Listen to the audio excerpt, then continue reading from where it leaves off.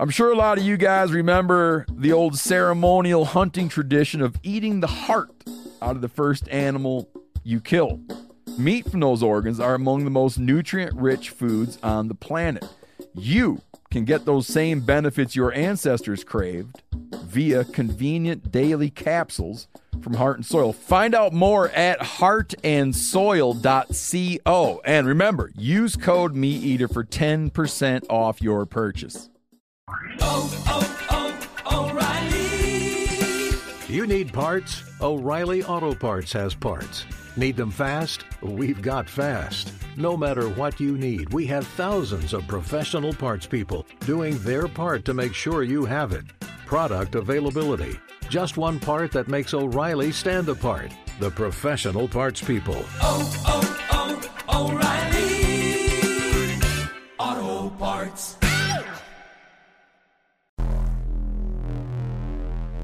Welcome to the Wired to Hunt podcast, your home for deer hunting news, stories, and strategies. And now, your host, Mark Kenyon. Welcome to the Wired to Hunt podcast. I'm your host, Mark Kenyon. This is episode number 154.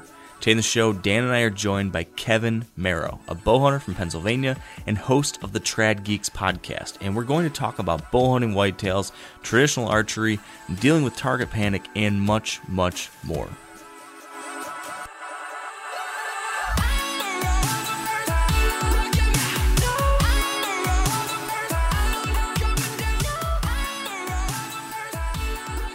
Welcome to the Wired to Hunt podcast, brought to you by Sitka Gear.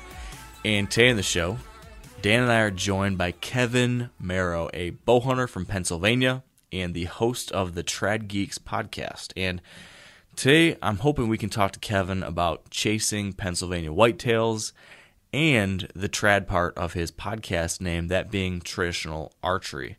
I'd say every year now I keep hearing more and more about people dabbling with trad gear, kind of adding that to what they're doing, and a number of my good friends have too. So we're hoping to pick Kevin's brain today a bit about what that change has been like for him, what other things hunters should consider if they're trying to add this to their archery game, and a whole lot more of that. So I don't know about you, Dan. I'm personally too partial to my compound to try traditional, but I know a lot of guys are interested in it, so it should be an interesting conversation.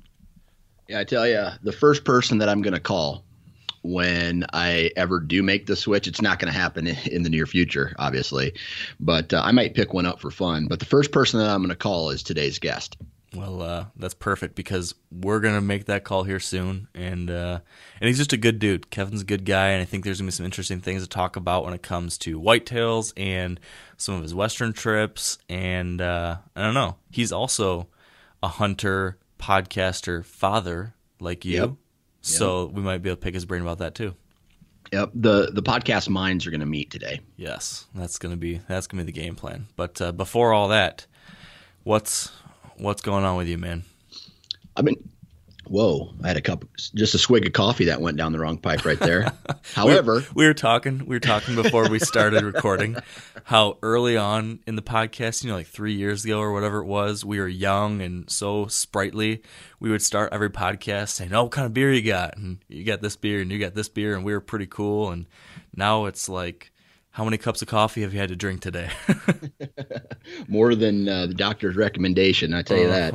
I know. I was kind of dragging this afternoon. I literally just got my cup of coffee off the machine and ran in the room in time for you to call. So what were we going to say? I don't know. I've been shooting my bow, and I'm just excited to start shooting again. I put it down almost for 6 months, the bow down, to be honest with you. And now I'm picking it back up again, starting to get the sights sighted in. I'm using a 1-pin where I have to put one of those tapes on it. You shoot it at 20, then you shoot it at 60, and then that tells you what tape you need to put or what label you need to put on your sight. Right. And then I'll start really honing it in there. And actually, after this podcast today, I'm going to go visit my buddy Mitch at the bow shop, and he's going to be building some arrows for me. I'm going 4 fletches this year. Really? Interesting. Yep. What's the reasoning there? Well, I hear from all the talk that I've had on my podcast that 4 fletch really steadies the arrow out in flight. Creates a little bit more drag, which means that the arrow becomes straighter, and that, like you've seen an arrow come off a bow slow motion, right? Mm-hmm. Yeah. It's all, flimsy and going all over. The fletchings are, what they do is they straighten that out. They stop that from happening. And if you add, some guys believe that 4 fletches will make that happen faster. And so that's my goal. Basically, it slows the arrow down a bit, but it creates a straighter arrow, a better flight, and that's the hope anyway. Nice. You have to keep me posted on how that goes. Accuracy. That's the goal. Yeah. Got to put the arrow where you want it. That's the fact, my man. I've been doing the same thing, actually. Been out shooting behind the house, and feels good. Feels good to be shooting and dropping the arrow in the bullseye. And man, we talk about it every week. It's probably annoying, but I'm just so excited. And again, it's just this time of year. For whatever reason, when it starts feeling like summer, it just starts. I feel like it's that new phase of the year, and just sitting behind the house in the yard, shooting the bow, watching the crops popping up around me, and just like thinking about, it's not going to be too long now. I'm going to be in a tree. I'm raring to go. I've been doing a ton of whitetail stuff lately. I don't know. A bunch of the stuff we talked about last week on the podcast, I've been executing on. So nice. Over the weekend, I pulled a stand and hung a new stand up in one of those locations I mentioned to you, where I'd seen Holyfield pop out a few times along that field edge, but I never had a permanent set there. So I got that hung up and trimmed out and all set. And another one of the stands that I saw Holyfield from a number of times, where I got to full draw on him, I improved that stand location a little bit by going there and adding more cover around my stand so that I would just be even more secluded. So I got that set up. I started digging in one of my water holes. Got that partially buried. It was just a little bit too wet to get it all the way in. It was like standing water in the area I wanted it. Right now, everything's like super, super, super flooded. Yeah, same here. So once it dries out, I'll get that buried all the way. And I killed the turkey. Yeah, I saw that. Congrats, man.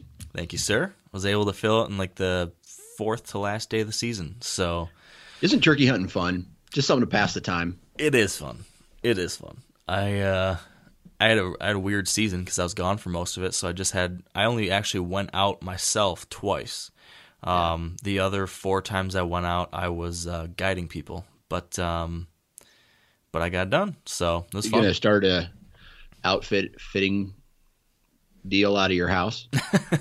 Well, so far everyone I've got quote unquote guided has been friend or family. I gotcha.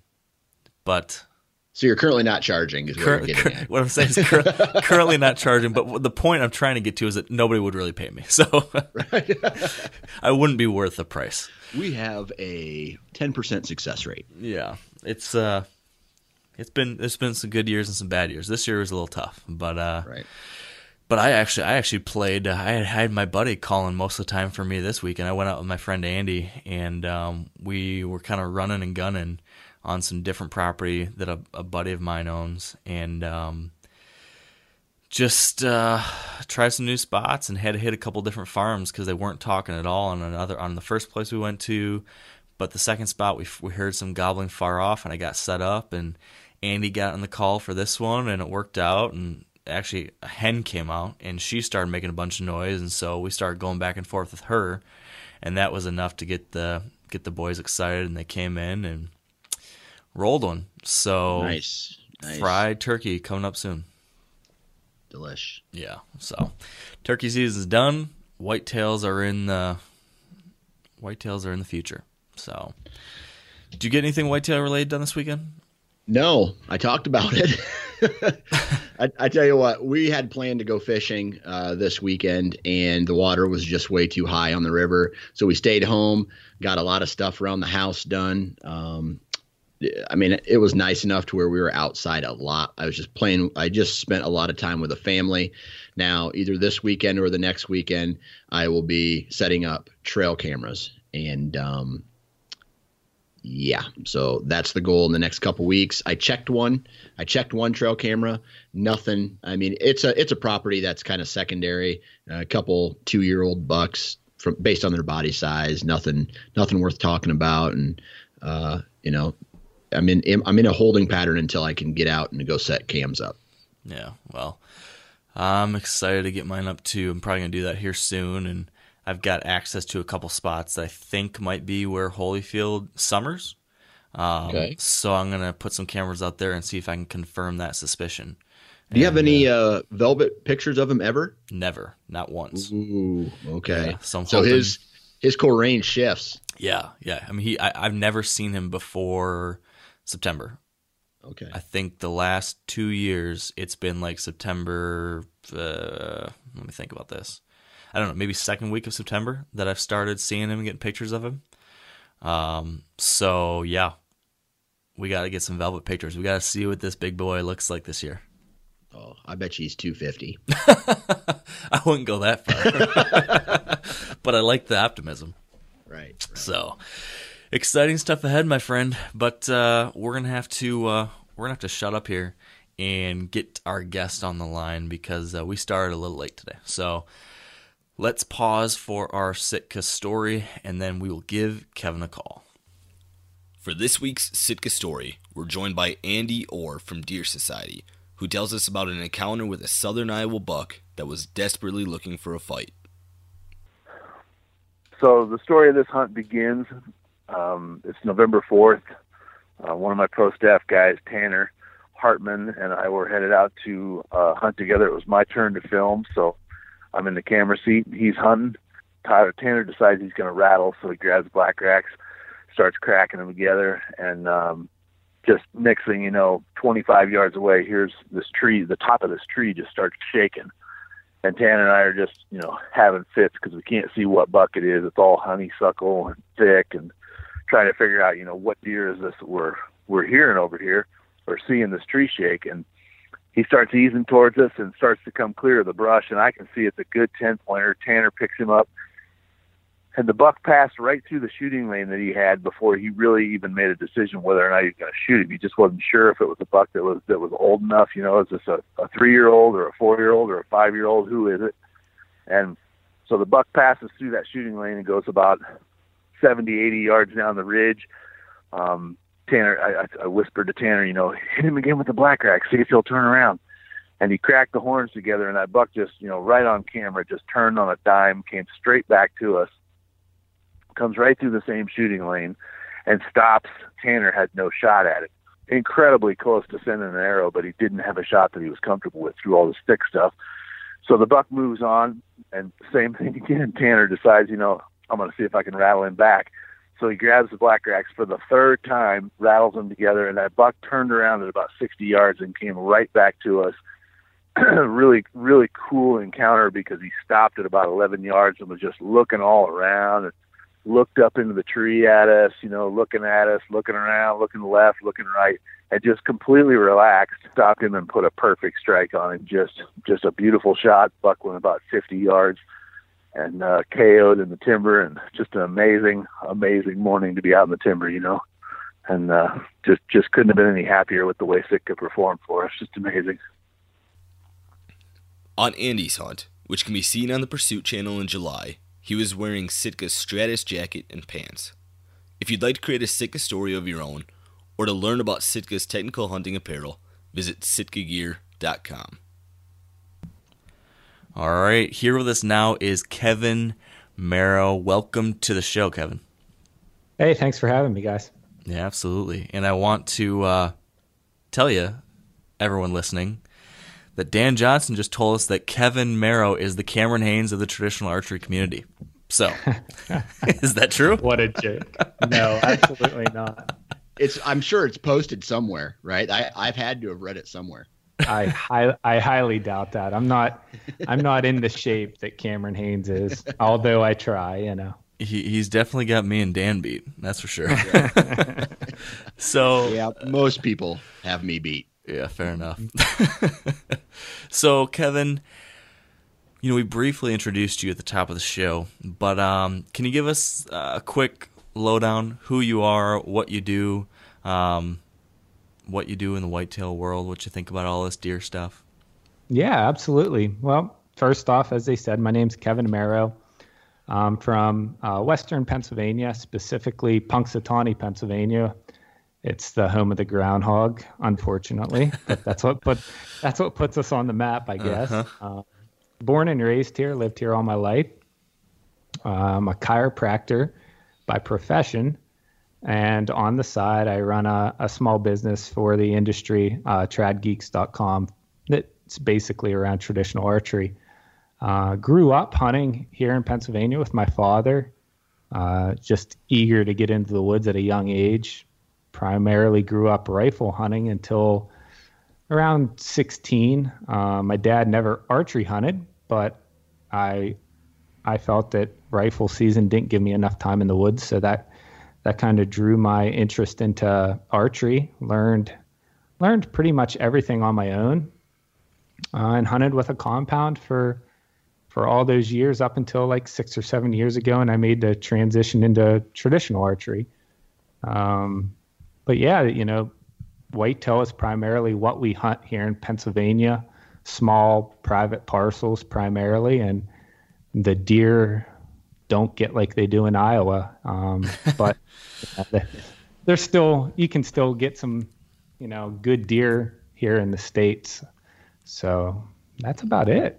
So I feel like if there's any other state that can relate to Michigan, I feel like Pennsylvania is the one for a couple of reasons. Number one, and you're going to have to correct me on all this if I'm wrong, but from everything I see and read, Pennsylvania matches Michigan when it comes to hunting pressure and participation, tremendous number of hunters. And then number two, it matches Michigan as far as tradition. There's a really, really, really strong tradition of deer hunters and deer hunting in Michigan. And my uncle grew up in Pennsylvania, and he has a deer camp back in PA.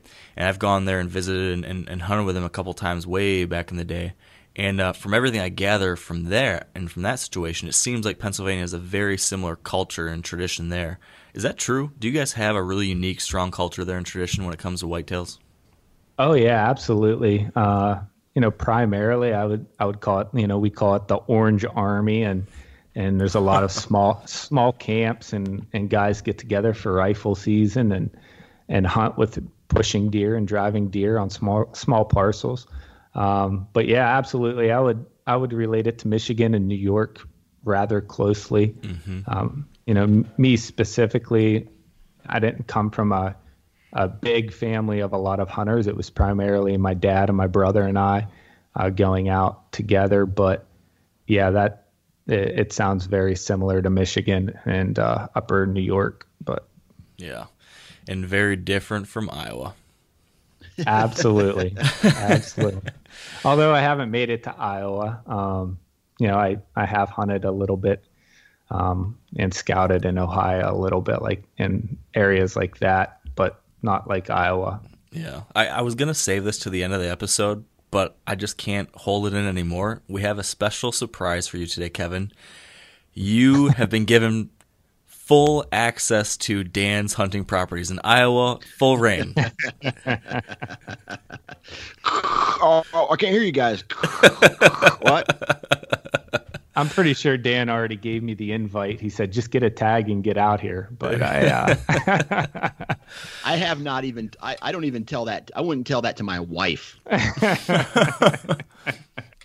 Yeah. You got to hold on to that, your honey hole, Dan.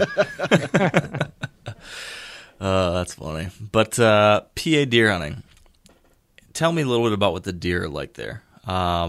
And let's talk a little bit about the differences here, because most often we've got guys here on the podcast who are hunting Iowa or Illinois or Kansas or Ohio. A lot of people chase deer like that. A lot of people talk about deer in those areas. Not as many people talk about spots like Michigan or Yeah. So just tell us a little bit. Can you tell us a little bit about what the deer I don't know. What's it like there? How is it different than some of the things we see on TV? I would say it's definitely different, primarily because of the small parcels and the pressure. Pressure being number one. There's so many hunters in the woods compared to, out west or in Iowa, I would assume. I don't know the numbers or all the statistics, but the pressure's super high and the parcels are small. I grew up hunting, very rural areas, like close to towns, and a lot of just, population. So for me, I grew up hunting really small parcels that it took more of these deer were hard to pattern because they're always getting bumped by people or traffic or whatever the case may be. Now you can find bigger parcels and big, state game lands here in Pennsylvania. There goes my microphone. But it's harder to have success in those areas, just like anywhere else. So I've stuck to little parcels and been successful on those areas. So you can't pattern them as well. It's primarily just scent control and setting up on heavy trails and hoping for the best.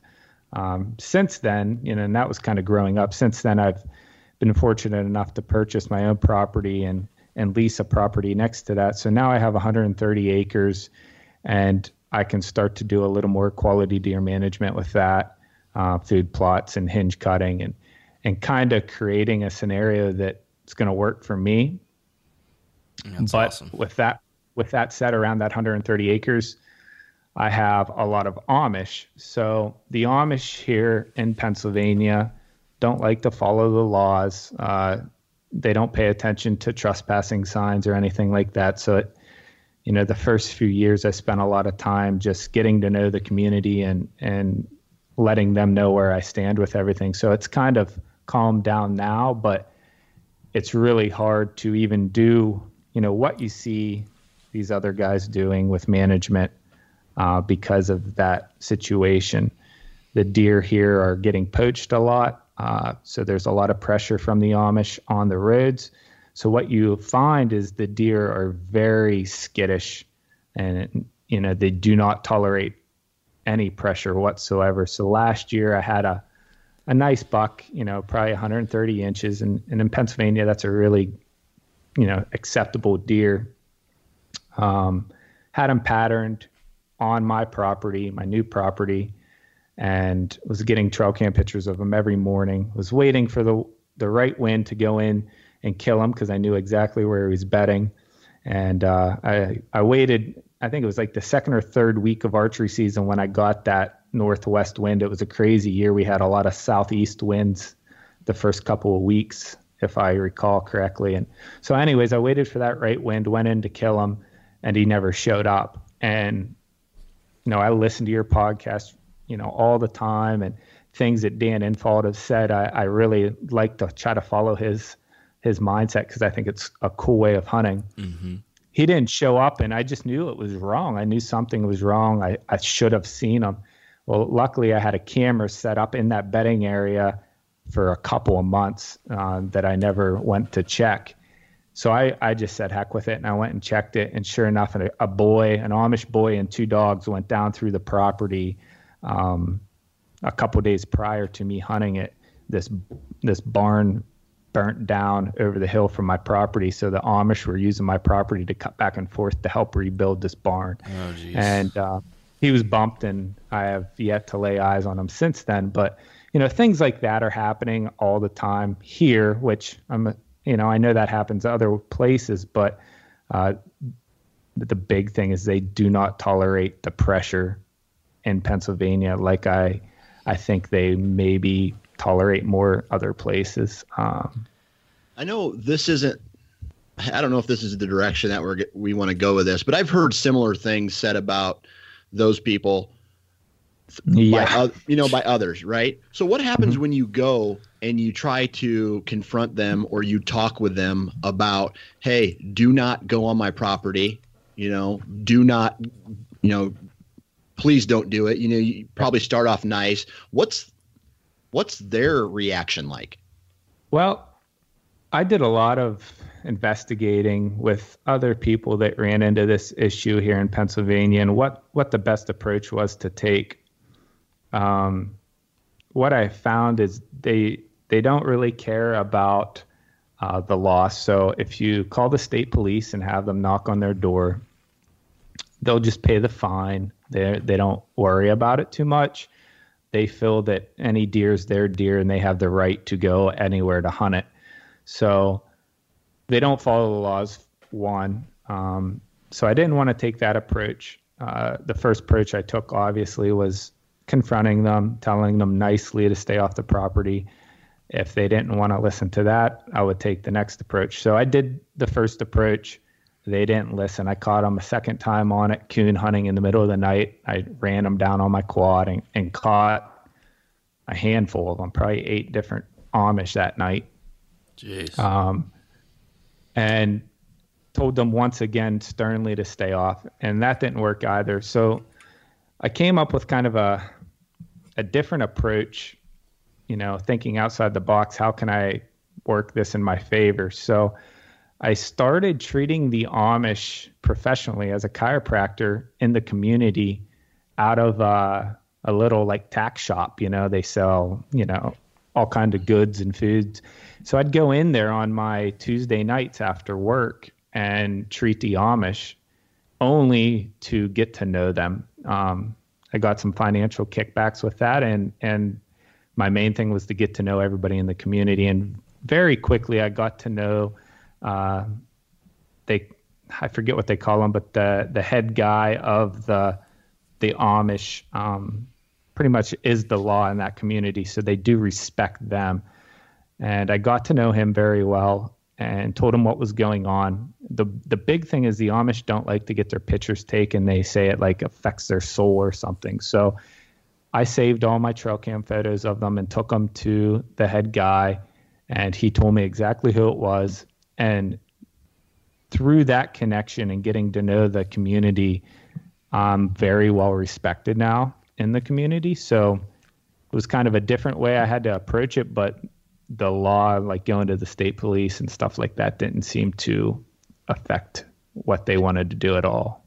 Any issues since then? No, I haven't. Wow. That I'm aware of,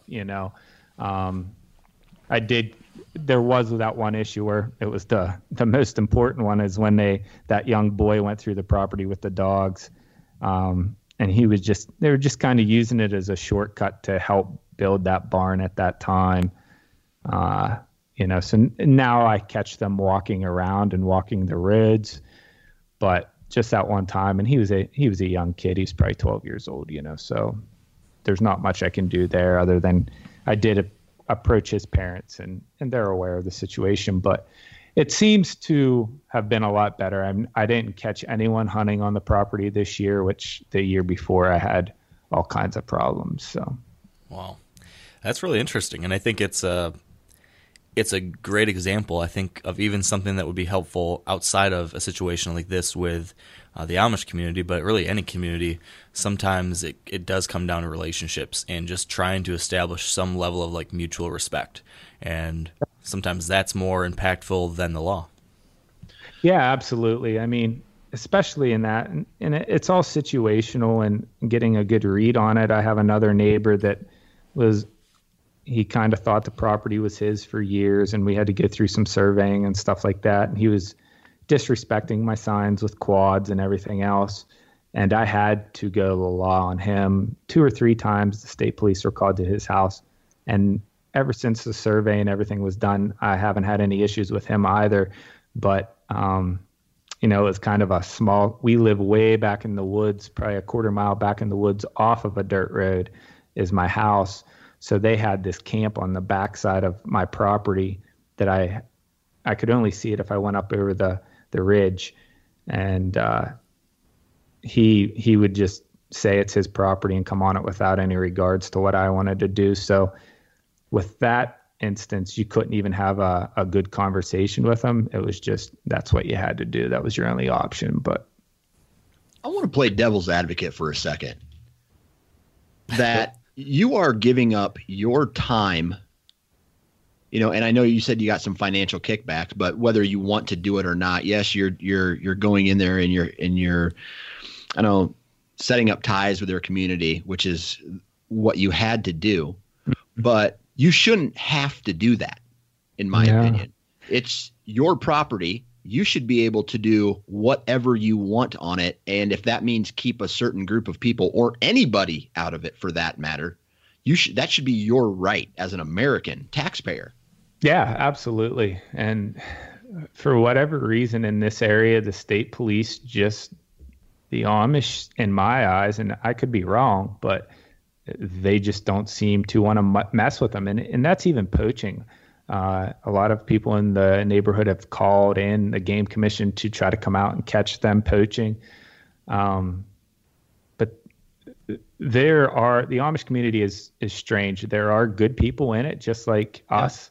But then you got the bad ones just like us also. And they're sneaky as you can be. I mean, it's not unlikely for me to go home after podcasting or something late, 2 or 3 in the morning, and they're out on their buggies just strolling around in the middle of the night. It's like they have nothing better to do. They don't have TV. They don't do anything. So the kids go out and shoot deer for fun. It sucks, but that's just the way it is. So unfortunately, Dan, I had to go out of my way to make sure that I, could have the hunting that I have for myself, my kids, or whatever. But Mark, didn't you have something where you live, guys shooting from the road, or maybe I'm mistaken, a while back? I didn't have anything specific. There's definitely been a lot of rumors of that kind of thing happening. But there wasn't like a specific deer I was after or something like that. And I haven't caught anyone doing it on the farms that I hunt around here. There is a large Amish community around here, so I never really thought about that, but that certainly could be. And I don't want to prejudge anyone around here at all. Oh yeah, but because it's not just Amish. Yeah, right? it's everyone. Anybody can do it. We got a guy next to where I hunt who's been busted. I'm not joking. Probably 10, 15 times for poaching, illegal activities, as far as deer game or game violations, trespassing, whatnot. And they're not going to take you to jail for that kind of stuff. They're going to fine you and they're going to take away your license, but that only works so much. If they continue to do it, okay, pay the fine. Okay, I'll pay the fine. Pay the fine. Okay, you can't hunt anymore. Okay, well, I guess I'll just pay the fine if you bust me again. Yeah, and that's the approach they take. They don't have to worry about driver's license. They don't have to really worry about anything because they don't have that stuff. So it's just the fine, and they're pretty wealthy around our area. But and another thing they do is like any pond or lake in our area, good luck trying to catch a fish in it because they'll go in the middle of the night and take all the fish out too. So that's just the stuff they do. But yeah, I could talk about that forever. Well, I had a really nice Amish family help me renovate my barn. So there's that. It's not necessarily, like I said, it's not necessarily like Amish. Yeah. Right. Yeah, it is. And like I said, there's great ones too. I have relationships with other Amish that I actually go to their house and treat them.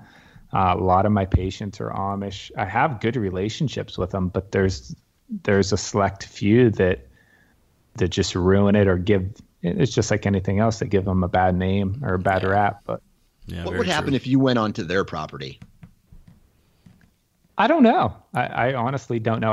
I did have one Amish guy. He was walking up on my property to rifle hunt, and I was on my way to work. And I just stopped along the side of the road and said, "What are you doing?" And he said, "I'm going in here to hunt." I said, "Well, this is posted property. It's my property, and I don't allow anyone on it to hunt." And he said, "Well, what about second season?" I said, No hunting whatsoever. And he said, "Well, we better not catch you on anybody else's property. If you're posting property, you're not allowed hunting on anybody else's property." And I said, "Well, I will be just hunting on my property. However, if I have permission to hunt on someone else's property, I'll be there." And they're throwing a big uproar because they don't have any property to hunt anymore. So a lot of times they purchase property that's all field, not woods or standing timber. So they don't have any property close by to hunt, and they get frustrated, which I understand that, but if you want to kill a mature deer in Pennsylvania on a regular basis, you have to either post your property or have a good piece of property that is private to hunt. So let's talk about that. How'd the whole process of you buying this piece of ground go? Because it sounds like that's something that happened fairly recently. And then I'd love to hear about, what that property was like when you purchased it. And then you mentioned that you've been making some changes to it. So I'd be curious to hear what you've done so far. Well, I purchased this property 2 years ago. Luckily, it was a family friend that owned 74 acres, and he was looking to subdivide. There was an old farmhouse, an old homestead on it that I was interested in. So he subdivided it to me, and I bought 30 acres in the old homestead. And then next to me, there was a 50-acre piece that there was no, homes on it or anything like that. The guy basically bought it for timber rights, and it was vacant. So a lot of the Amish were hunting that property because it wasn't posted. And I had access to my 30 acres and the other 47 or 43 acres, whatever it was, that the other guy owned that I bought off of. So I had the permission to post all of that property for myself. When we first got there, the population was pretty low due to how much pressure it was on the property because it was never posted and anyone could hunt it. So the population was low. It's all standing hardwoods, not a lot of thick cover, but it has a lot of really good potential on looking at a topo. So a lot of good pinch points and funnels, and talking with people around the area, a lot of deer were killed off that hillside there. Some of the property next to me has been managed for quite a few years. So I knew there was potential and there was a lot of good deer around. So what I did initially, I talked with my good friend, Mike Groman. Mike is from that area. And when I talked to him and told him I bought this property, I told him who I bought off of, and he goes, "Kevin, I've hunted that property all my life. I know exactly where you need to have stands, everything you need to do." And wow, awesome. This hunter, Mike is a very good hunter, perfectionist, and we have a mutual friend, Nick Pinizzato. He's the president of CEO. So Mike Groman and Nick Pinizzato grew up together. They're best friends. So Mike Groman is a level 2 deer stewardess. So that, it was just like perfect for me, knowing that what he knew and him being a level 2 deer stewardess and Nick and all the connections. I was like, all right, this is great. You need to come out to the property, Mike, and show me what I need to know. So he came out and kind of set up like a 5-year plan for me of where I need to start creating cover, putting in food plots and such. So far, all I've done is opened up some areas that were already there and put in some brassicas and clover and planted those and managed the property. So patrolled the area, not worried about my success, just trying to get the property under my control and keeping people off of it because the deer were just not there. So after doing that the first year, I started to gather information from my neighboring properties that were managing deer and trying to figure out what they had that I didn't have. And the one thing that they had more than I had was cover. They had so much cover that there's no reason for deer to even be on my property. So that's where I started with the food plots and trying to plant stuff that they might not be planting to catch them in second season or rut on my property.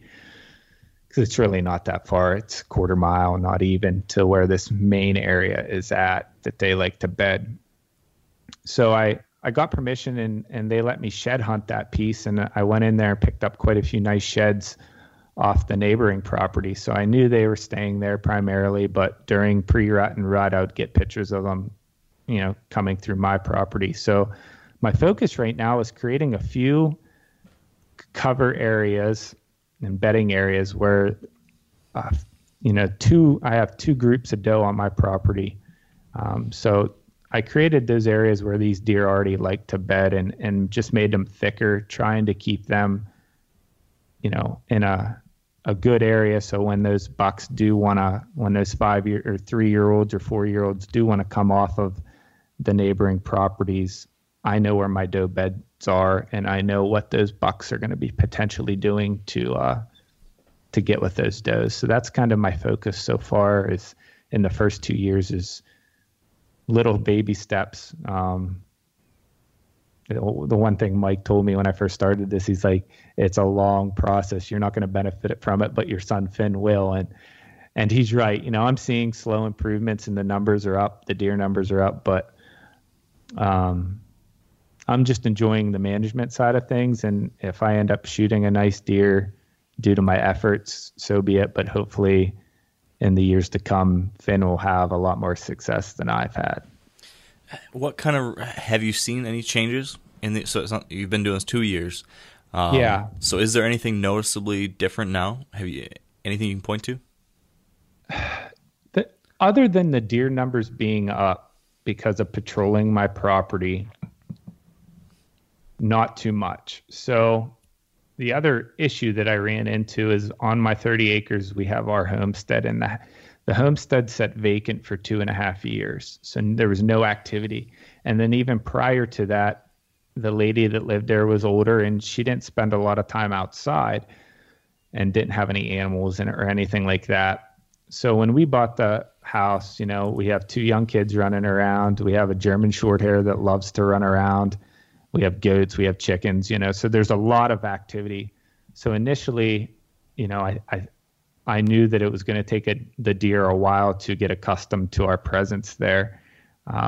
So if anything, the numbers have been up and the deer are slowly adapting to us being at the house. I had a buck in the yard yesterday, and it's the first time I've seen a buck that close to the house. My son had a soccer ball out in the yard and he came up and was sniffing the soccer ball, He's probably only a 1.5-year-old or something like that. He wasn't real big, just had some stubs growing right now. So I couldn't tell, other than body size what he was, but that kind of thing wasn't happening the first 2 years. So, the food plots are close to the house. The sanctuary areas are rather close due to the size of the property. So those little changes I've seen, but nothing drastic so far. Well, it sounds pretty cool, though. Having a spot like that, your own place, right behind the house, and you can kind of start molding it. That's the dream. I mean, that's what I always dream about when I think about trying to buy some land of my own. Just the ability to be able to make those changes that you want, where you want them, the ability to, to have a blank canvas that you can paint on. Yeah. That's really cool. What's the food look like? I mean, are you going to plan on putting any food plots in? Yeah, I've put in 3 food plots now. Brassicas and turnips the past couple years, and it's almost like the deer are still trying to develop a palate for that, if they even do that, because they haven't really messed with it too much. And then some white clover and red clover, which they really enjoy right now. So those do well through the summer months, but I was really hoping for good things this year, but the acorns were so prominent this year that they just didn't have the need to travel for food. They were everywhere. But back to what you said, Mark, that's what I enjoy the most out of it. And it's the little things. So if you want to start doing this or buy a small parcel, it's hard to not get frustrated with all the things like the Amish or the intruders and not seeing quick changes, but it's the little things. For instance, my son and I were down kind of digging a little water hole below the food plot last year, and my short hair was down with us, and she came flying through the woods with a shed, and it was just a little spike shed, but we were so excited to find a shed that close to the house after all of our hard work, and little things like that. And this year I shot a buck on the first day of rifle season with my recurve, And I thought he was older than what he was, and he was still in rut, and he was pushing a doe down past my stand. And it was a quick decision, and I shouldn't have shot him, but I did. And I'm happy that I got him on my property that close to the house. It's just, it adds so much to the hunt when you do all the other things throughout the year, 365. So. Oh yeah. Was that the first deer you've killed on the property? On my property, that was the second deer, because I did take a doe early season with my bow also. Very cool. Now, I didn't actually get to listen to the podcast of yours a little bit. I got to listen to a little bit, but there was an episode you had a while back about the Niner buck. Yeah. That's a buck you shot in 2015. Is that correct?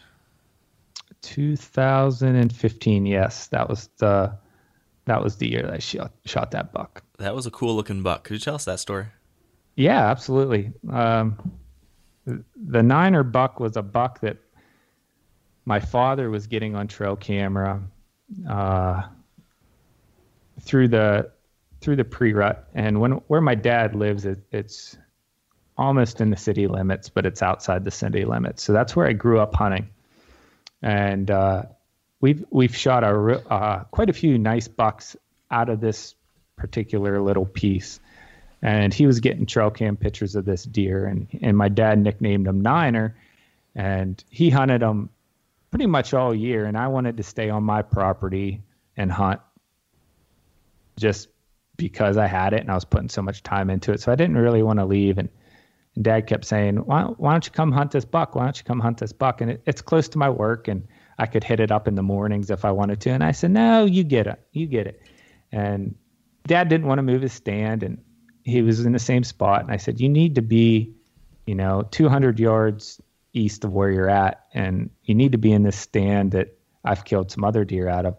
I'm good where I'm at. And we just kept playing that game back and forth. And finally the one morning there was a nice cold front coming through, and I messaged Mark, my buddy, and I said, hey, you want to come film me in the morning? I said, you can shoot any buck you want. And Mark's the type of hunter that if it's legal, he's going to kill it. And in Pennsylvania, we have point restrictions. So in this particular unit, it has to have 3 on one side, so 2 up and a brow. And so I told him, I said, you come film me, but if this one buck comes through, I want to shoot this buck. He said, okay. And I was running film because I didn't expect to see him. And we saw 6 or 7 bucks that morning, and they all just kept winding us and working around us. So I thought, oh, we're not going to see them. But if a mature deer works through that area, I knew it would be from around 9 o'clock to 10 o'clock. For whatever reason, that's when they come through. And sure enough, I heard Mark whisper to me, big buck, big buck. And I turned around, and this buck was kind of unique. He had a really long brow tine on the one side. So I turned around the tree and saw him. I said, that's him. Well, this deer stopped at like 15 yards in front of Mark. He's like, I could shoot him right here. And I was like, don't. He said, I won't. So we kind of had to switch roles real quick. And I ended up getting that deer, and my dad was in the stand probably 200 or 300 yards from me. So it was a cool experience to get that deer and my dad be there and Mark to be there. And, that particular area for us always seems to do well. Dad shot a nice buck, a 3.5-year-old out of that same spot last year. And then I killed one in 2010. That was a Pope and Young deer too. So we've shot a lot of good deer out of that same bottom year in and year out. And when I've hunted it all my life and kind of got it down to a science where I know when the mature deer are going to be in that area and what time, just based off of the activity that goes around, happens around that area. It just seems like year in and year out within a 5 to 6 day span. If you're in a tree all day, you're going to have an opportunity at a nice deer. So what makes that spot so good? Why do you think that is a place you can depend on like that. I'm curious, if there's some kind of topographic feature or terrain or cover, or what makes it tick.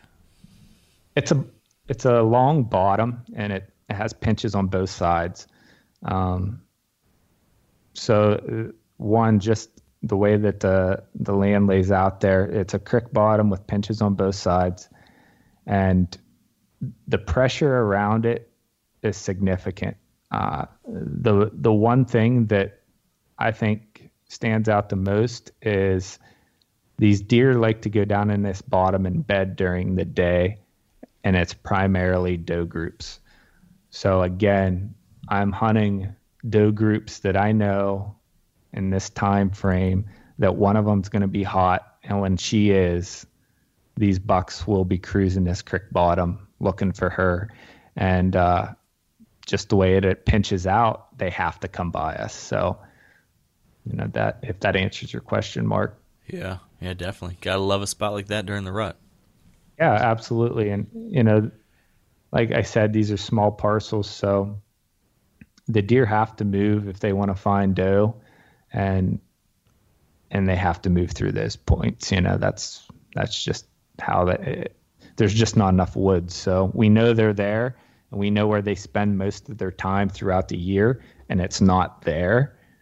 So we literally don't run any cameras. We don't have to hang any stands, but we know that if we're not on anything else, if we go in there in those 6 days, primarily, the last 6 days of October, we'll have a good chance at killing one. Wow. So when you mentioned, all these small parcels, are the terrain features on all these small parcels different, or is there a consistency across the parcels as well? For example, let's say there's 4 in a row, right? One guy is not a farmer, so he just lets it grow out, or he has like an apple orchard or something like that. And then all the way from bare ground that there might be some ag on. Is it all different, or does it for the most part all run together? Yeah, it's all different. It's rolling hills here. Not every little small piece of parcel is good. It's finding that one like we have done where the terrain just adds up. And I have found that it's not so much the food, it's not so much the cover, it's hunting those doe groups during that peak period, because these deer, because they are so pressured, a lot of times they're nocturnal. So if they are coming to food, they're coming late, and you just don't have a crack at them, other than those few days. For instance, this year when my dad killed his buck, it was a perfect morning, good cold front. I unfortunately had to be to work early, so I slept in. And that morning, my dad, while I was in the shower, sent me a picture of the deer he killed, and I looked at it. And then the next thing I knew, 4 or 5 other pictures came in. So all my trad buddies here in Pennsylvania, there was like 5 bucks go down that same morning. Wow. That's how it is. It's very hit or miss. Yeah, deer get killed all the time, but when it's a good morning, it's just boom, boom, boom, boom, because we know how to hunt these small parcels, and if you can find those pinch points, I feel like that's probably where it's at on the smaller pieces. Dan, before we shift towards archery, I know you wanted to ask Kevin a little something about some of his Western adventures. Yeah, man. I saw that you went on a mule deer hunt, and I believe, was it with your father or father-in-law? Yeah. Father. Yeah, my father. Talk to us a little bit about that trip, how you planned it, what your goals were, and tell us that story. Yeah, so it was probably 4 years ago. My good friend asked me they were going to South Dakota. It's a do-it-yourself type of hunt for mule deer. Over-the-counter tags, no points, preference points, or anything like that. And it's a cheap hunt, so if you get a good group of guys together, you can go out there relatively cheap and hunt mule deer, which to me sounded awesome. I always wanted to go, on a spot and stock type of hunt. So we went out the first year. There was 8 guys. None of us had any success, but we had a blast. We saw a lot of deer. I think half the guys had traditional bows and half the guys had compounds. So after that, I was kind of hooked, and I believe I skipped 1 year, and then in 2015, I went back out with my buddy Mark again. He harvested a doe out there, a doe mule deer, and I missed a really good mule deer, probably 180-inch mule deer. Ooh. with my stick bow. I just shot right under him, and it was a poke. It was a far shot, but I got that whole spot stock type of thing. I watched him bed down, waited till the sun was high, and worked in on him. And he the wind shifted, and he caught my wind, and he was at 30 yards, and he kind of bounced out to like 45 or 50, and I took a shot, my only shot, and just shot underneath him. So that kind of got me addicted again. I was like, I got to go back out there. So then last year, Dad and I and another friend decided to drive back out to South Dakota. Well, we actually flew last year and went to a new region. So this is my third time in the same area, which is the Black Hills of South Dakota. And this year, finally, I made it happen and shot a little forky mule deer and was just as happy with him as I would have been with that 180-inch mule deer. It's tough hunting. It's not easy. And even some of the big mule deer hunters that kill nice mule deer every year, South Cox, and those guys have hunted South Dakota for mule deer, do-it-yourself type of hunting, and said it's probably one of the harder states to get it done. So, yeah, this year was the first year out of 3 that I was actually successful with getting one. Awesome. Something that you're going to continue to do then every year? Yeah. This year I'm skipping the mule deer. I'm actually going out to Utah. My good friend out there, Matt Davis with Mountain Ops, invited me out, and we're going to do an over-the-counter elk hunt. So awesome. I'm going out the end of August, so it's a really early season hunt.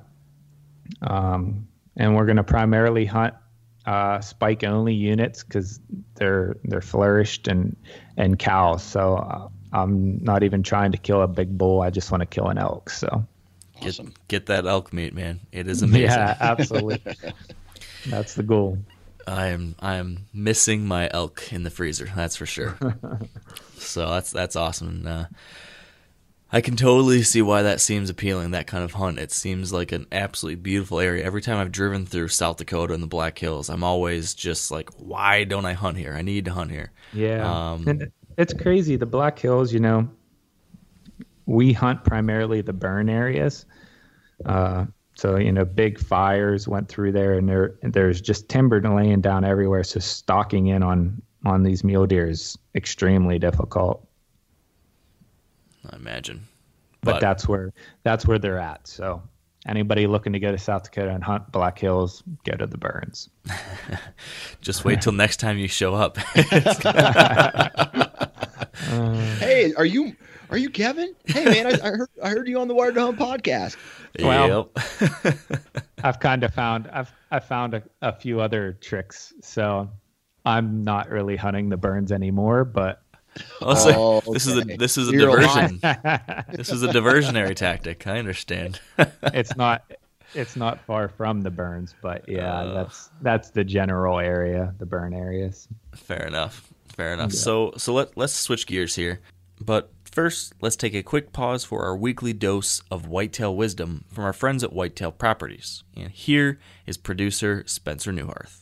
This week with Whitetail Properties, we are joined by Gabe Adair, a land specialist out of southern Iowa. And Gabe is going to be telling us about what the primary factors are that make for quality hunting ground. There's a couple that stick out, I guess, the most.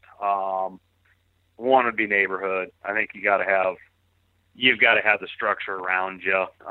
I've even seen, in my line of work, I've seen enormous farms struggle. When I say enormous, I'm talking 1,000, 1,500, 2,000 acre farms struggle if you don't have structure around you, like-minded neighbors, you know, on the same program, or at least close to the same program. Everybody's going to have their differences, of course, but, you know, I think you got to have, you know, the right people around you to really get deer to that upper age class. And so I think that's first and foremost.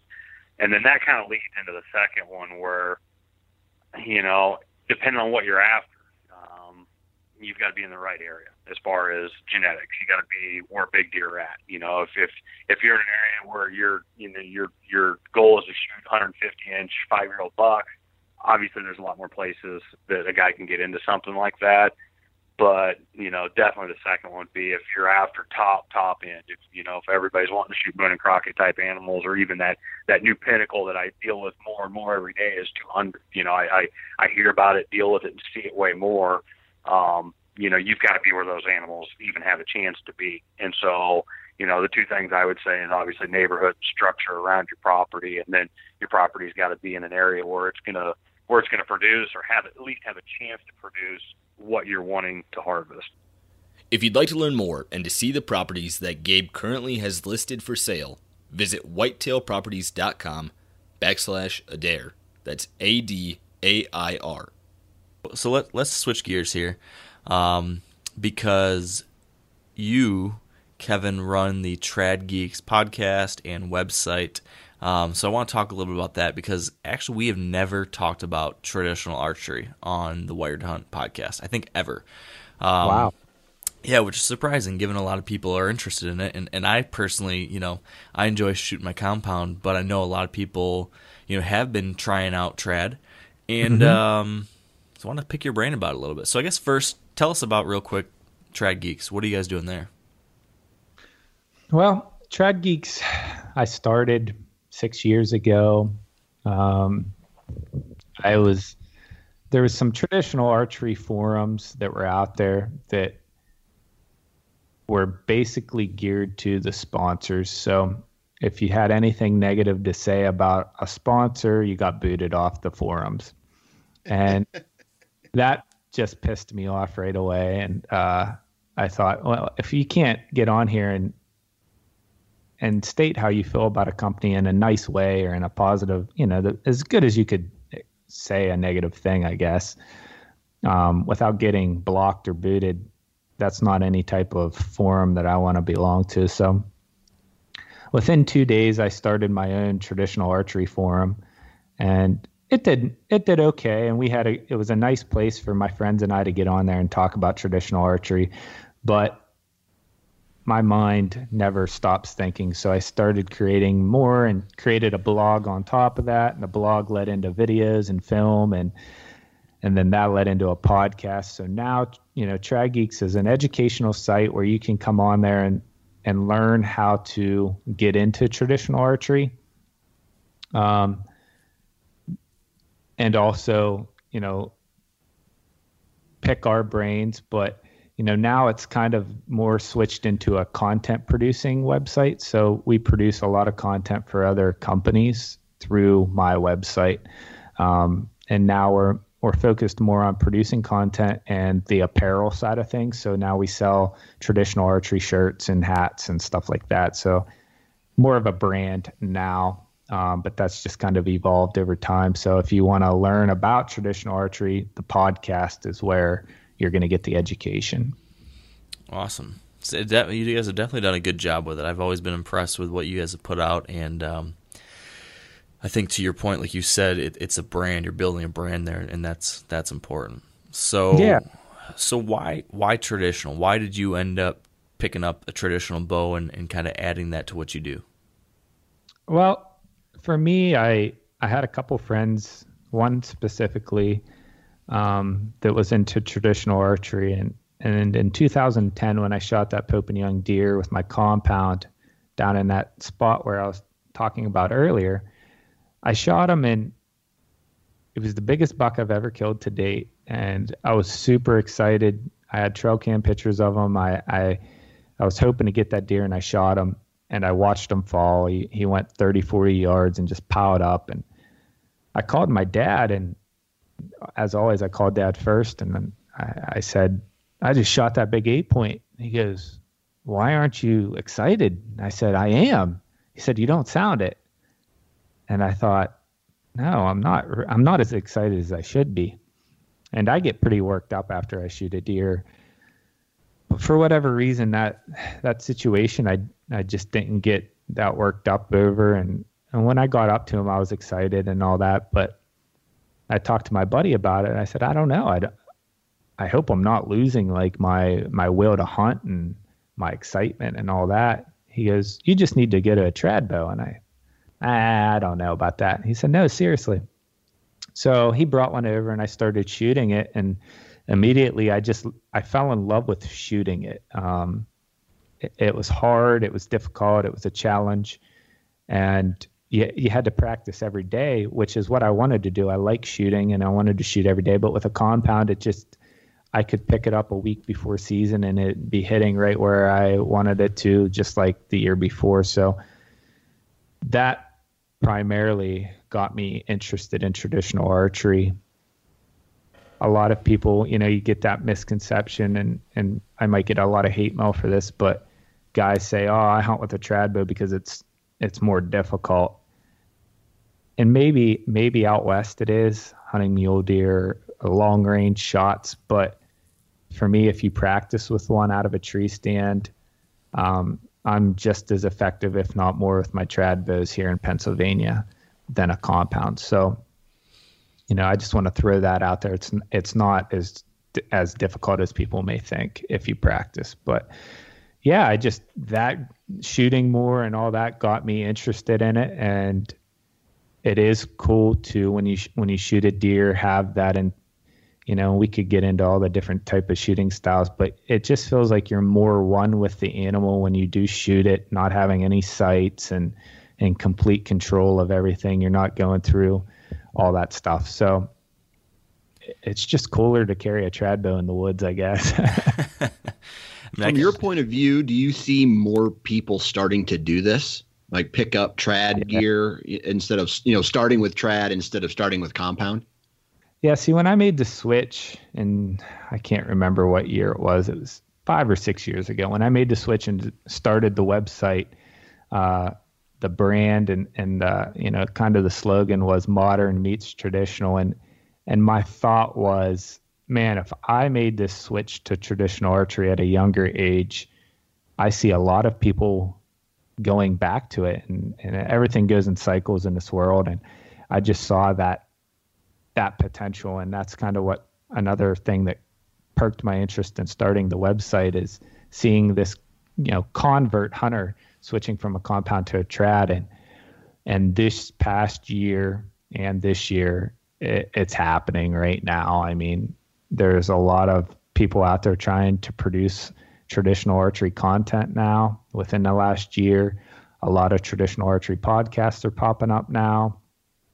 A lot of the celebrity hunters, if you want to call them celebrity hunters, are now switching to traditional archery. And I think people, they're seeing the appeal to it, the satisfaction in it. But also I feel that a lot of people are switching to traditional archery for the wrong reasons. They're not switching to it just because they want to. They're switching to it because they see the potential with the media side of things and doing something different. So, but yeah, Dan, I see a lot of people doing it now. Interesting. I hadn't thought about that last aspect you talked about, the media in some ways driving it, because there's like opportunity there from a business standpoint. There's exactly. And I see a lot of people switching to it because I believe that they want to have that, you see a lot of people and individuals converting.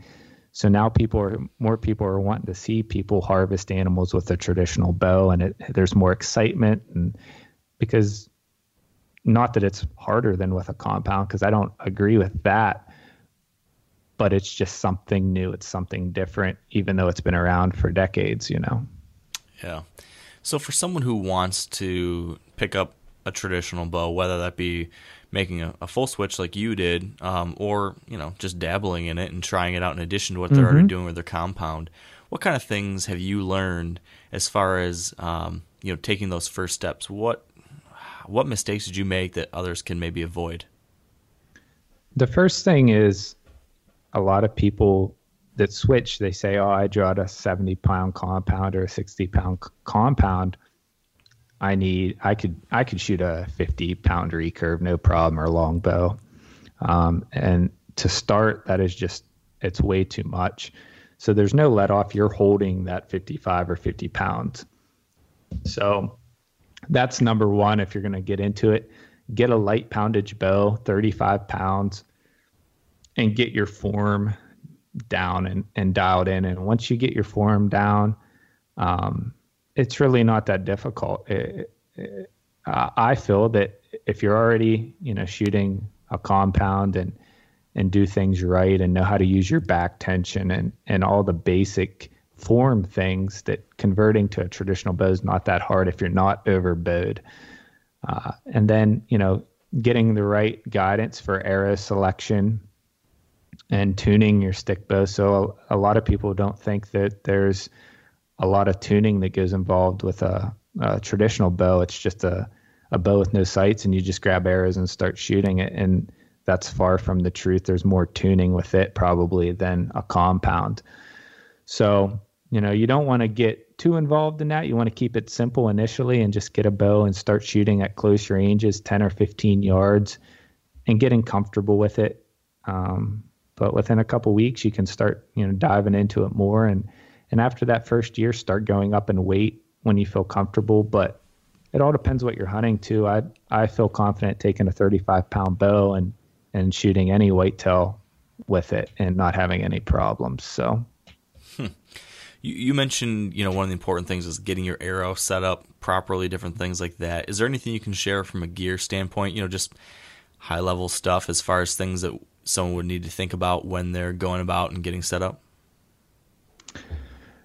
Yeah, so with a traditional bow, everybody draws a certain length, just like a compound. Generally speaking, if you have like a 30-inch draw with a compound, you're going to be roughly 2 inches shorter than that with a trad bow. And that's a general statement. So at 28 inches, that's where your poundage would be. To put you in the ballpark on the carbon side of things, carbon arrows is what I shoot. If you're shooting 50 pounds at 28 inches, you're going to roughly want 10 grains per inch or 10 grains per pound of bow. So if it's a 50-pound bow, you're going to want to be shooting 10 grains per pound, roughly 500 spine or a 400 spine arrow is where you're going to want to be with that. And then, depending on, with a 500 spine arrow, you're going to probably want around 250 or 300 grains up front.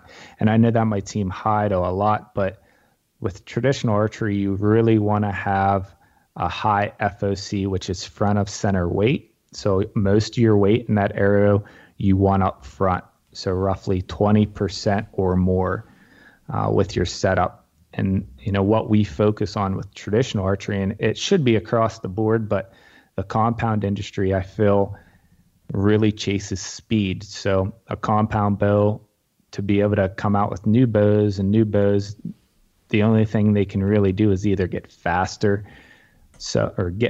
basically. So they're chasing that kinetic energy. And a lot of people get that kinetic energy and momentum mixed up. So with kinetic energy, you have, you're getting that from speed, 300 feet per second. Well, with a traditional bow, you're only shooting roughly, a fast traditional bow would be 200 feet per second. And I have a couple, but most of them are around 160 to 170 feet per second. So with all that high FOC and all that weight up front, that momentum of the heavy head carries your arrow through the animal. So just think of a setup of a compound bow drawing 60 or 70 pounds, shooting 300 feet per second, but also having a high FOC arrow. And this is all Dr. Ashby's theory and studies. So if a guy would shoot that type of setup, they could shoot through a car. They really could. Well, it makes sense. And it's one of those things I feel like, to your point, whether you're talking about trad or a compound bow, there is so much talked about when it comes to speed, but there are a lot more important things, I think, in the long run when it comes to actually being able to kill an animal. Being able to get that penetration, being able to, actually aim well. Absolutely. And the last podcast we did with my good friend Matt Davis, who I'm going hunting with, he just got back from Africa and killed quite a few animals in Africa with a 50-pound recurve and an extreme FOC arrow. So when he got there, these guys thought, oh man, you're not going to be able to get it done with this. And he did not have any problems killing anything with pass-throughs and everything else, wildebeest and all that. So, with a 35-pound recurve and a good FOC arrow, as far as whitetail go, you'll pass through any of those animals. And I kind of converted my friend Mike Groman that I talked about earlier into traditional archery, and his first bow is a 35-pound bow, and he harvested quite a few doe with that. And he was just amazed at how that arrow slipped through the deer like butter. And the other thing that and this is kind of getting off topic, Mark, but what I like about it is you think about a compound and kinetic energy and speed, but not a lot of weight up front of an arrow. It's almost like you're slapping that deer. So you shoot it and that deer just gets whipped. That deer is going to run as fast as it can for as far as it can. So that deer might make it 200 yards. It might make it further. Well, with a trad bow and that high FOC, the arrow is going relatively slow, and that momentum pulls that with a sharp single bevel, 2-blade broadhead. It pulls that arrow through that animal like you're getting shot with a needle. And from what I found in my finding is all my deer within the last 6 years have only went 50 yards tops, and I've watched them all fall in sight. So there's something to that, the trad world and the compound world with the right setup, that arrow going through these animals and them not even knowing they're hit. So I think with a really sharp broadhead and the right setup, you don't even really need a good blood trail anymore unless you make a really poor shot because the animals fall right in front of you. So it's pretty cool to see that too. Yeah. I really need to, one of these days, this is one area that I don't spend enough time on.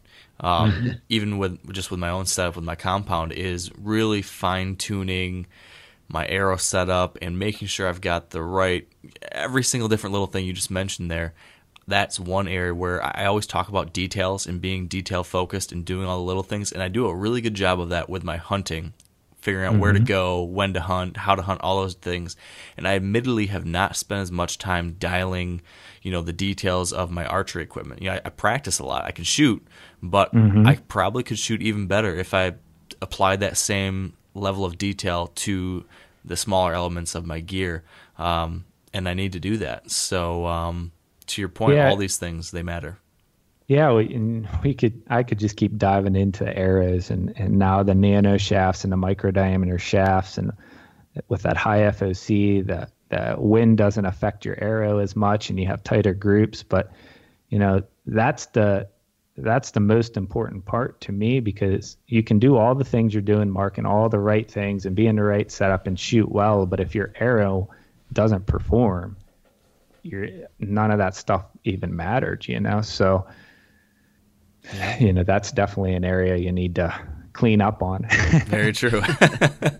Noted. I'll tell you what, this year, more than ever, I did a lot of research on that, right? I did a lot of research on FOC, what broadhead I was going to use, what arrows I was going to use, all the way down to my fletchings. I talked with guys who were way more experienced than me, and that's where I got my information. This year, my bow is not as fast as the bow that I shot the previous year, and my arrows are probably a little heavier. So I am actually starting to see a little more arch in my arrow flight this year. And this is a compound still over the last, but I'm shooting a heavy arrow that, if there's contact, I'm not going to have to worry about whether or not I'm getting penetration, because I've put so much energy or thought into that arrow setup. Yeah, absolutely. And I forgot to mention, that's probably one of the coolest things about trad too, is just watching that arc, the arrow arc, you know. So Right. It's a pretty cool thing. But that is cool. Even with a compound, I just love when you shoot a long range shot, 60, 70 yards, and you just watch it rise and then it drops right somehow magically right to where you're putting it. That is cool. It's a beautiful thing, that's for sure. Yeah, except for when it doesn't go where you want it to go. Then you shoot your play equipment. Yep. Yeah. We're going up to this weekend. We're going up to Seven Springs to the Total Archery Challenge, and there's a lot of long shots, and shooting the trad bows at those targets, I'm sure we'll lose a lot of arrows, but it's always fun. So. Oh yeah. So real quick, what about from a hunting standpoint? If you're hunting, and I imagine that a lot of the things that you learn when using a traditional bow when bow hunting could be applied right back to if you're using a compound bow, because I think it just forces you to pay more attention to detail, is my assumption. But I'm curious, you tell me the truth. When hunting with trad gear, how does that impact your hunting? How does that impact your picking stand sites or doing anything like that? Is there anything noticeably different, or are you hunting just like you did before? Yeah, there's a lot of similarities for sure, but there's a lot of differences. The main one is, for me, and the biggest adjustment that I had is the bows are longer. So, for as far as a short trad bow goes, you're probably at 58 inches. I do have some shorter than that. I have one that's 56 inches, but that's about as short as they go. And that's short. So, I have them up to 60, 62 inch bows as well. So when you're in a stand, I hunt out a lone wolf and muddy tree stands, and they're open in the front, which makes it easier, but you have to worry about your limbs as more hitting branches when you draw. So you really have to plan your shots out to make sure that you're going to clear your limbs when you do draw it back, more so than I did with a compound. And then, height is another thing. So the higher you're getting in the tree with a trad bow, the steeper the angle, the more, room for error you're going to have. So most traditional hunters try to hunt a little lower out of the stand. Most of my stands are probably 15 to 16 feet at best. So you got to make sure you have a good backdrop, good cover.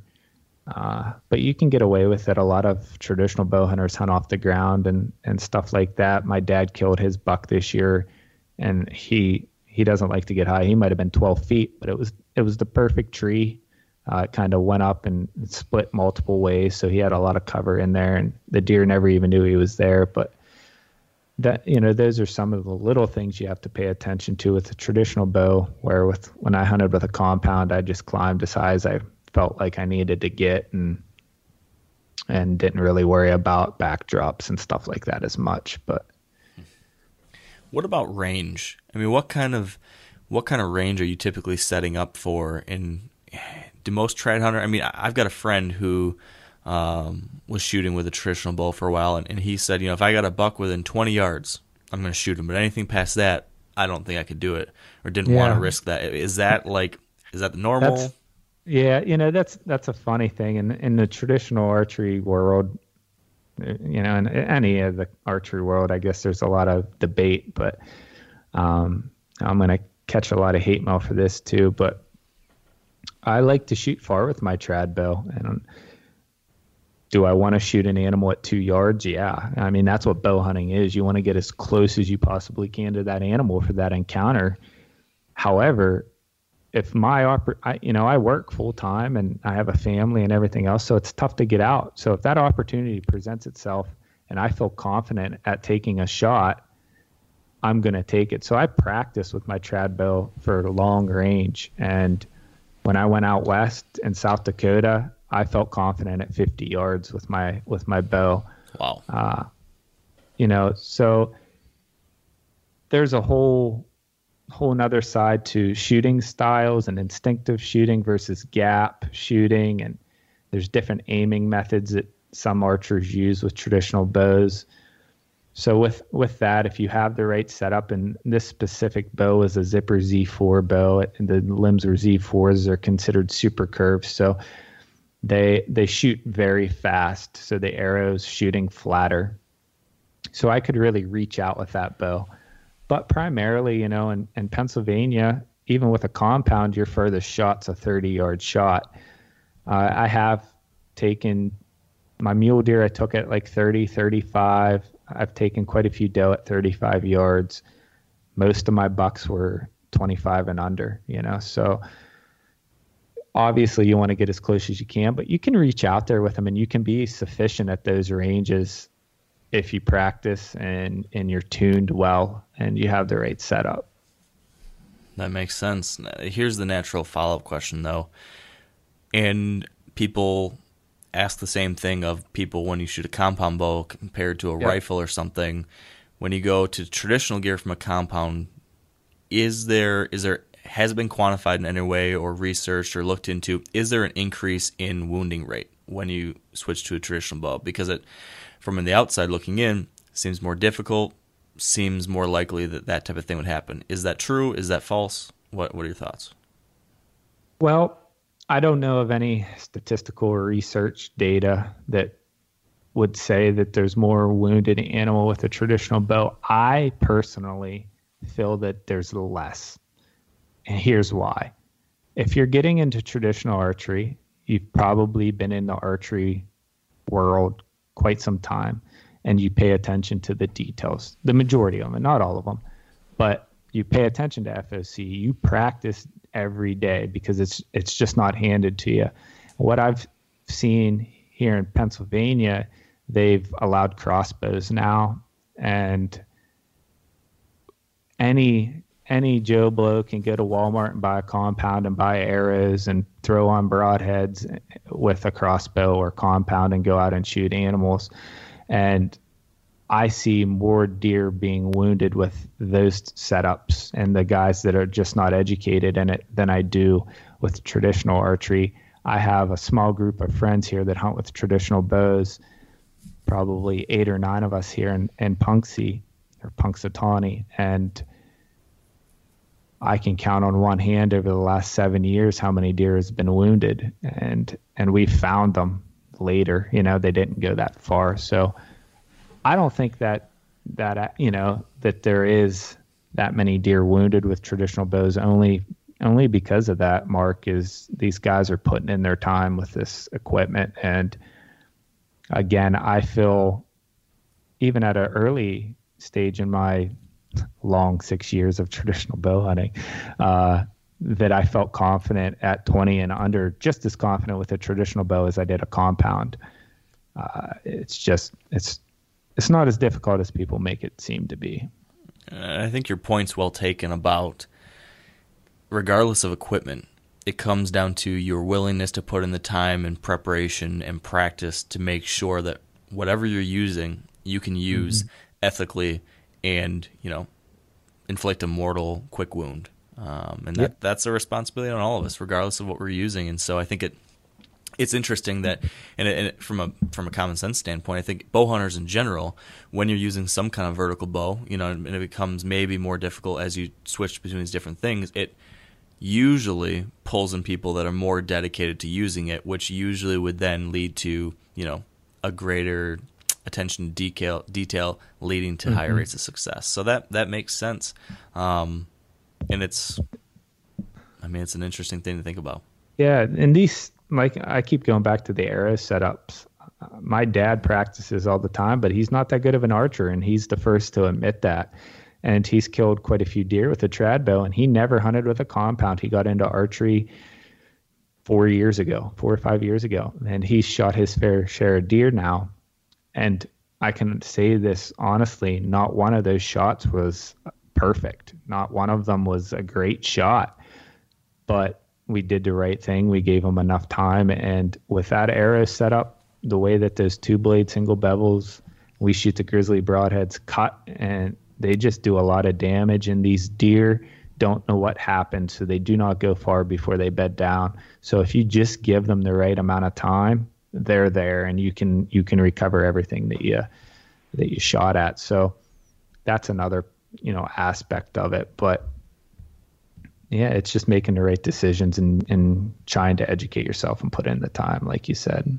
Yeah. Now, as somebody who's gone from compound to trad, where would you suggest somebody starts? Let's say whether that is a bringing a child in, or a kid, younger person, or someone who's older who's just getting into bow hunting for the first time, is there a preference on where you think they should start? I don't think, Dan, like my dad, he started with a traditional bow, and I had years of experience with a compound. I didn't have much difficulty making that transition.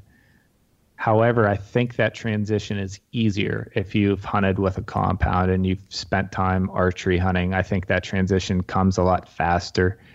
Right. The biggest thing is these guys that come from a compound to traditional archery, they think they have to change all these things with their shot, and it's the same. You draw back an anchor just like you would with a compound. You hit your anchor point. You have multiple anchor points with traditional archery. It's not you don't have to snap shoot. These traditional archers that just draw back and let it go has either shot like that all their life and have become really, really sufficient at it and are good at it, or they don't know what they're doing, is what I've found. And there are some guys that can snap shoot like crazy, but the majority of good archers draw back and hit their anchor. You watch all the Olympic traditional archer guys, they're not snap shooting, they're drawing back, hitting an anchor, going through a psycho trigger and a controlled shot process that Joel Turner, talks about traditional archery and compound. We've had Joel on our podcast, and I would highly recommend looking into some of his stuff for guys that have target panic with compounds, or everybody suffers with a little bit of target panic. Joel has kind of really set the blueprint for how you can get yourself out of it. And it's all physiological stuff. It's all science. It's how our brain works. So if you follow that type of sequence in your shot, it is not hard to switch from a compound to a traditional archery or be successful with a compound. So I don't think there's anywhere. I think anyone can start with a traditional bow, but the transition is much easier if you started with a compound first. Can you elaborate on that last piece? So regardless of if someone listening right now shoots a traditional bow or a compound bow, right, as you just mentioned, we've probably all to some degree experienced some kind of target panic. Could you elaborate on that process that you mentioned? I can't remember the guy's name you said, but what's this way of dealing with target panic you're talking about? So his name's Joel Turner, and he runs ironmindhunting.com or Iron Mind Academy. So what happens with target panic, and Joel might send me all kind of hate mail if I don't elaborate. You're going to get a lot of hate mail on this podcast, man. If I don't elaborate, if I don't elaborate on this correctly, but to my knowledge, this is what happens. So if you're shooting with a compound, you could have a trigger release or a thumb release or a back tension release. When you have a back tension release, you don't know when that shot is going to go off. So as you're pulling through the shot, and you should be saying, keep pulling, that shot's going to break unexpectedly. When a shot breaks unexpectedly, you don't brace for impact. You don't brace for recoil.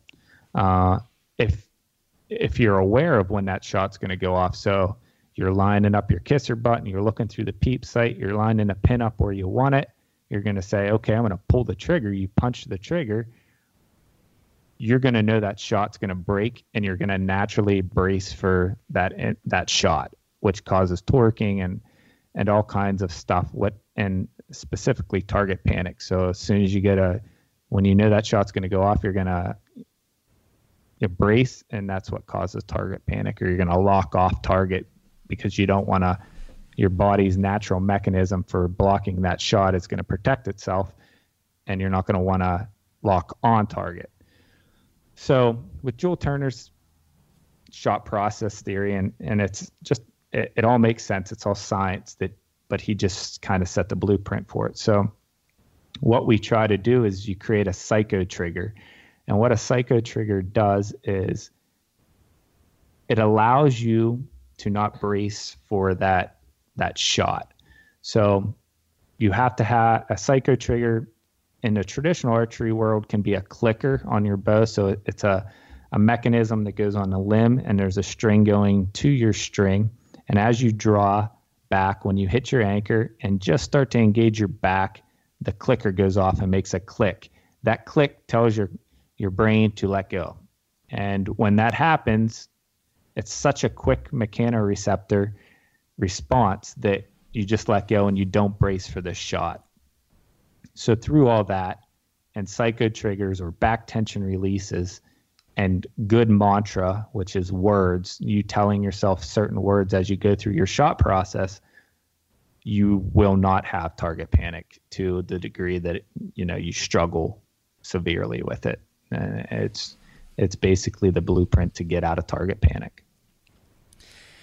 Interesting. There's so many people, I'm sure, that this is intriguing to, because I think we've all at some point or another had issues, and I know a lot of people have tried the back tension releases, or just all the different things, just blind shooting at hay bales and with your eyes closed and slowly learning to get that surprise release. I don't know. It's something that I think can be talked about for a long, long, long time, because there's no secret quick fix, unless maybe the back tension release. I haven't used one, but it's interesting to hear about this. It all has to do with your conscious and unconscious thoughts. So you want to try to reach that unconscious mind where things just happen naturally. So like with a trad bow, you can have that clicker. I use a feather to my nose, so I set my fletching up short of my nose. So when I start to engage my back, when that feather touches my nose, that's my indicator to let go. So, there's words that you can tell yourself, to get through all that process, but you have to be able to do that day, like every single time. So it helps with target panic. One is the main thing, but it also, helps when you're in a pressured situation, rather shooting competitively or when that animal's in front of you. A lot of people just black out and they don't remember anything, and they don't know why they, threw a shot or missed a shot, and it's because they don't have control of their entire shot. So yeah, I found, like, for myself, I had that exact same thing. I would almost like black out in the moment, and early on, especially when I was trying, just getting into archery, and then when I made the switch, trying to target mature bucks, like leading up to those moments, it was like really nerve-wracking. You had that serious buck fever, and the more experience I got, the more it became a process, and it became a process that was so ingrained in me mentally from doing it so many times. I didn't have to think about it. Like I knew, it was like when I saw a shooter buck, I switched to, like, I call it, it's like business time, like it's business mode, and it's just like, okay, this, now this, now this, and I wasn't necessarily thinking about it, but I had a process I was going through, yet I had control over it, and that's been like, that's where I've been continuing to fine tune it, is have a flow. And you don't want to be overthinking anything, but at the same time, you still want to maintain control. And I think the only way you can do that is to establish a process and a shot sequence like you're talking about, and then practice this so many times, both just shooting and then also actually executing it in the field on an animal. The more you do those two things with that set process in mind, I think the better you can get at handling those situations. Absolutely. That's what it's all about, is being able to do that. And some guys can't, and that's where, this system really helps. And I wasn't introduced to this system until this past year, actually. But I found myself doing a lot of those things. And, the biggest thing is if you don't have to shoot that arrow. Just because you drew back that bow doesn't mean you have to shoot it. Everything has to line up perfectly, and you have to hit your mantra, your sequence, and all your things that you tell yourself. You have to hit those, and if you don't, you let down. So you have to have control of that, and if you can get control, you can save yourself a lot. So I had control, but I didn't know about the psycho triggers. I didn't realize, and it made total sense when he started explaining it to me. But when you have a psycho trigger and you start to use it, it is so hard to say, oh, that looks good, and shoot.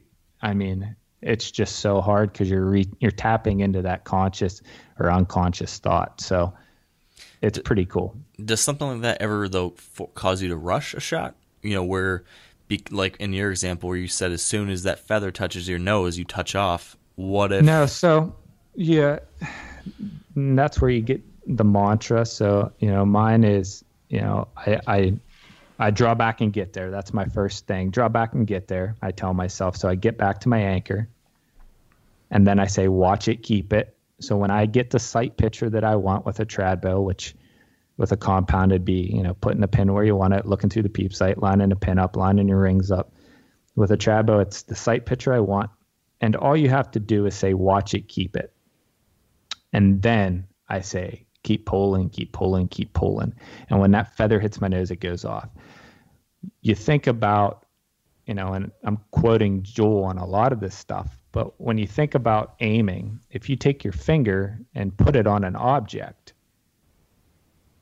you naturally keep that finger on that object. It'll keep going back to the center. All right. So guys over aim. They concentrate on aiming so much. When we naturally do it, you think about driving down a road, you don't think about staying between the lines. Your brain just naturally stays between the lines. So guys are aiming way too hard when you're naturally, if you say to yourself, watch it, keep it, and put that pin where you want it, you're going to naturally, if you start to veer to the left, it's going to naturally go back to where you want it. So it's locking in that bow arm, watch it to keep it, keep pulling, and letting that shot go off naturally. Same with a rifle, bracing for impact. You're applying gentle pressure to that trigger. You just don't punch the trigger. You just pressure, boom, it goes off, and you don't even realize it went off. And when you get that surprise release, a lot of times that bullet's right where you want it. And it's the same with a bow if you practice it. Yeah, it's that concept of floating the pin. You don't need it absolutely locked, like you said, over-aimed on one target, one spot, keeping it 100% crystal still. It's picking a spot in your mind's eye, looking at that, but allowing it to float naturally, right? Because to your point, exactly. when you over-aim and you're forcing something that's nearly impossible, you end up probably pulling it or pushing it in some way because you're doing something that the body just can't do. And exactly. And the big thing is right when you're setting it up, you have to tell yourself, I don't have to shoot this arrow.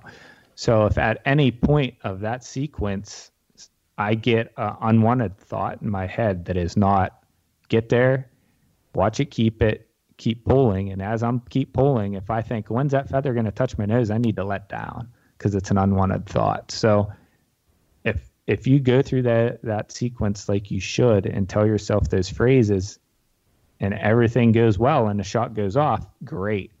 And you're going to have a good shot. But if you get those unwanted thoughts and stuff like that, then you need to let down. And that's where the practice comes in. You really have to, this isn't a 15 arrow type of thing. You got to shoot thousands of arrows this way to get it ingrained into your system. But once you do, it's so hard to go back to an uncontrolled shot process. Yeah. I really like what you said there about the fact that you do not need to shoot this arrow. And I think that is lost on a lot of people. And it's I think because so many of us, because we love hunting so much and we put so much time and effort and energy into trying to have that one single moment come together, that I think a lot of us feel like as soon as that moment's there, you just gotta make it happen. You hear so many people talk about, and it was now or never. So I let it rip.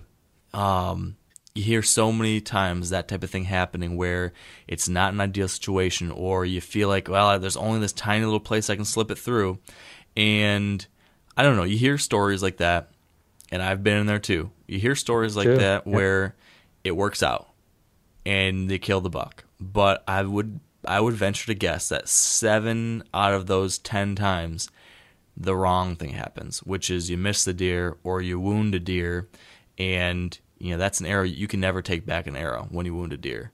And I think a lot of us would be better served, and I think obviously the hunting as a culture and community, I think a lot of us would be better served if we could all be reminded of that a little more often, that you can't take an arrow back, You don't need to touch that trigger. You don't need to release.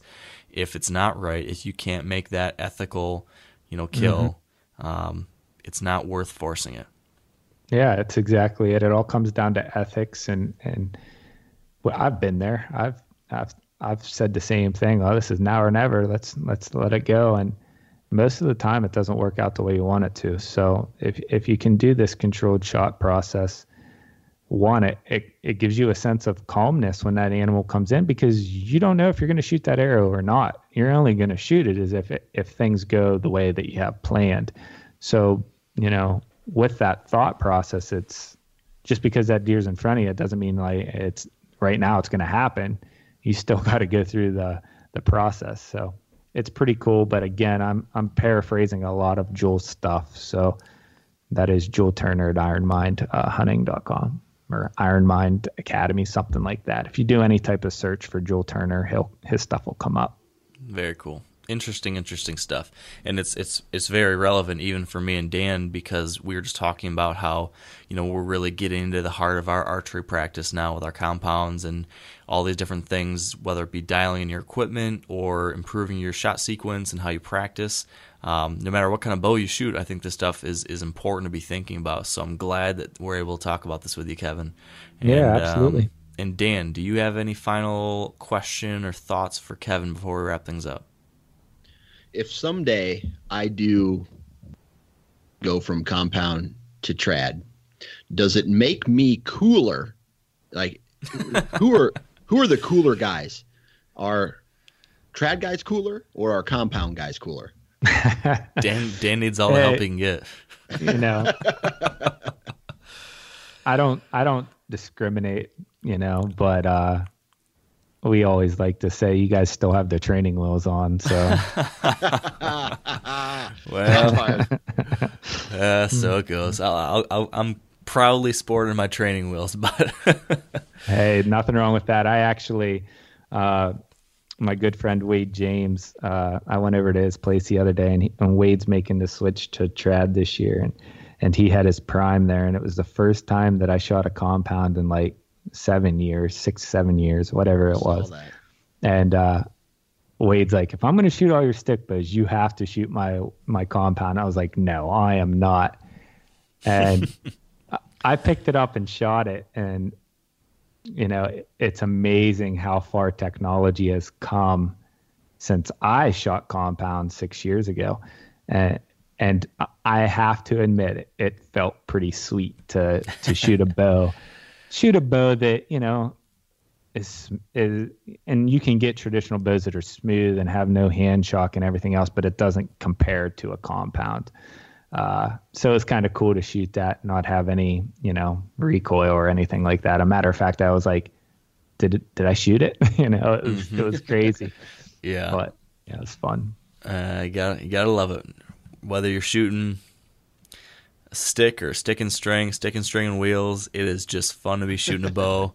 And we're all out there for the same reasons. Yeah, I love it. And I think right as soon as I hit stop on this recording, I'm gonna go out there and shoot my bow, because this has got me excited. So Kevin, thank you for chatting with us about whitetails and what you're doing with the stick and string. And if people want to hear more of what you got going on, if they want to check out the podcast or the website, where can they go? Yeah, tradgeeks.com, Trad Geeks Podcast on iTunes, Stitcher, Google Play, all that good stuff.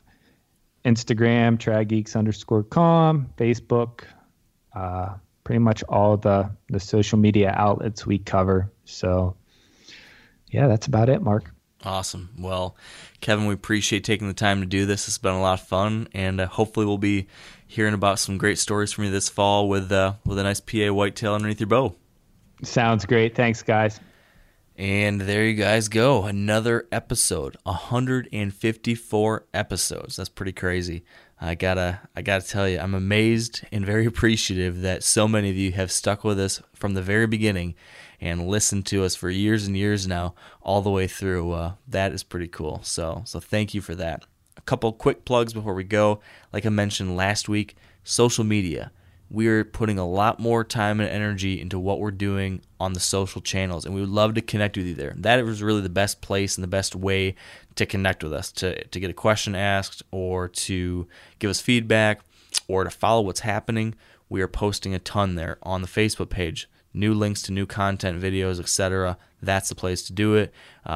Instagram is where there's lots of photography and updates from what I'm actually up to out in the woods. YouTube is where our videos are going. I'm restarting the video blog, trying to do more there, so check those out. And then on Twitter, of course, I'm replying to quick questions and things like that. So search Wired to Hunt on any one of those platforms, and I would love to connect with you there. Also, be sure to check out that Holyfield film I mentioned last week. I think you guys will enjoy it. Finally, I want to give a big thank you to our partners who help keep this podcast on the air. Big thanks to Sitka Gear, Yeti Coolers, Matthews Archery, Maven Optics, Whitetail Institute of North America, Trophy Ridge, and Huntera Maps. And finally, like I mentioned just a few seconds ago, thank you so much for listening. Hope you enjoyed this one. I hope your summer deer projects are coming along nicely, and I hope you'll stay wired to hunt.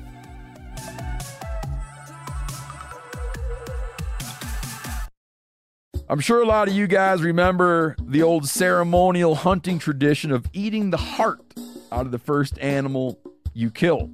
Meat from those organs are among the most nutrient-rich foods on the planet. You can get those same benefits your ancestors craved via convenient daily capsules from Heart and Soil. Find out more at heartandsoil.co. And remember, use code MeatEater for 10% off your purchase.